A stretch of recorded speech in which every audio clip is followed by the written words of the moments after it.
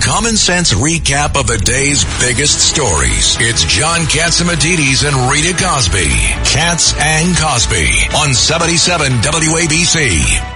Anyway, joining us now is New York Congressman Lee Zeldin and, former Congressman. I got to ask you, Lee, when I sit there and I think about all of this CUNY stuff, you wrote a big column saying basically Kathy Hochul has been MIA on this law grad student's commencement speech. I couldn't believe she blasted Israel. She blasted the military. She called the NYPD fascist. She blasted CUNY.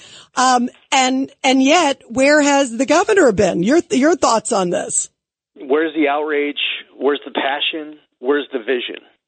Where's the action? Because it's one thing to speak up and acknowledge that what happened was terrible, shouldn't have been permitted in the first place. But there's a bigger issue here. And this requires more than just simply acknowledging that it happened and that it was wrong. I mean, that's step one.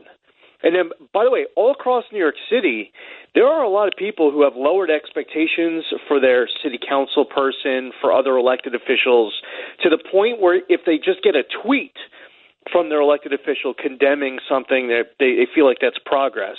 You have a taxpayer-funded university that has anti-Semitism spreading all throughout it, Jewish professors leaving because they don't feel welcome there, Jewish students not feeling welcome inside of CUNY.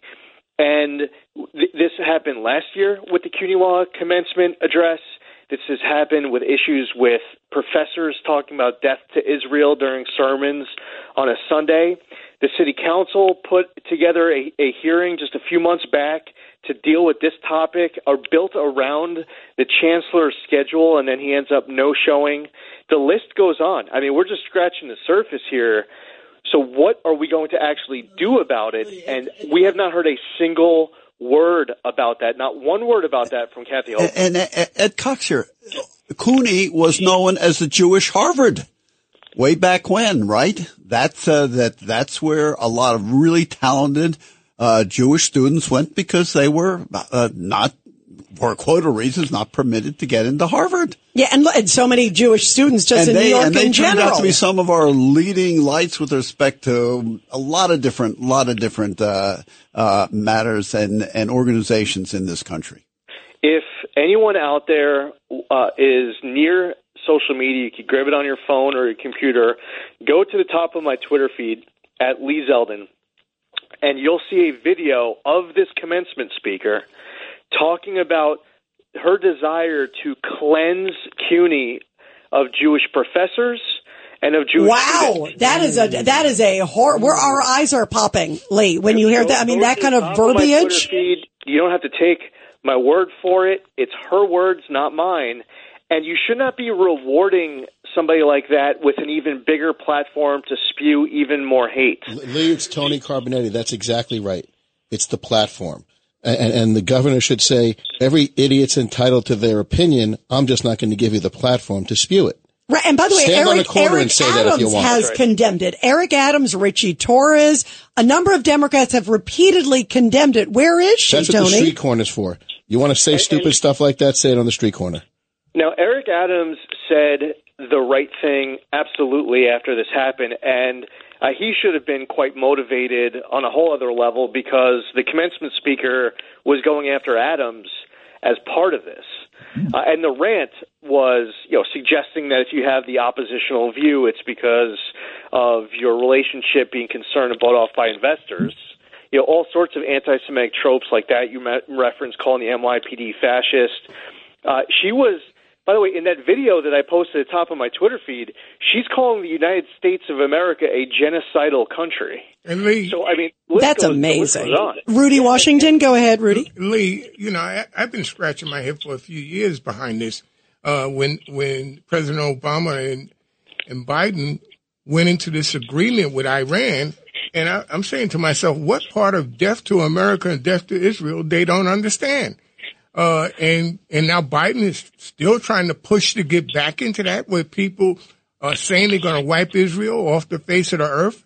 And, we're the big Satan, they're the little Satan. I don't understand this, why our government is silent on a lot of this and allowing it to proliferate within our cities and states.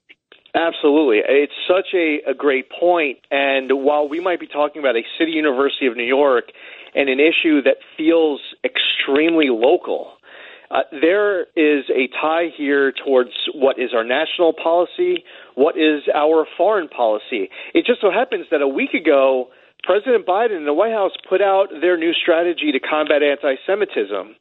You have now a real-world incident instantly happening that is putting the strategy to the test. So if you feel confident behind the strategy, now you have an opportunity to implement it. How can you be silent when something like this happens? And then you bring up the dynamic of the international piece of this.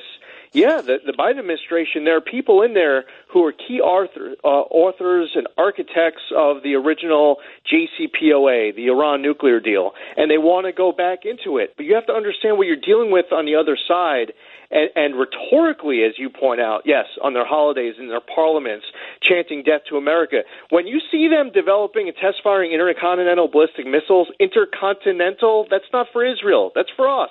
Yeah, you have scary. to be smart with our policy here. So it's at home, as localized as a city university in New York, to our foreign policy and a whole lot in between.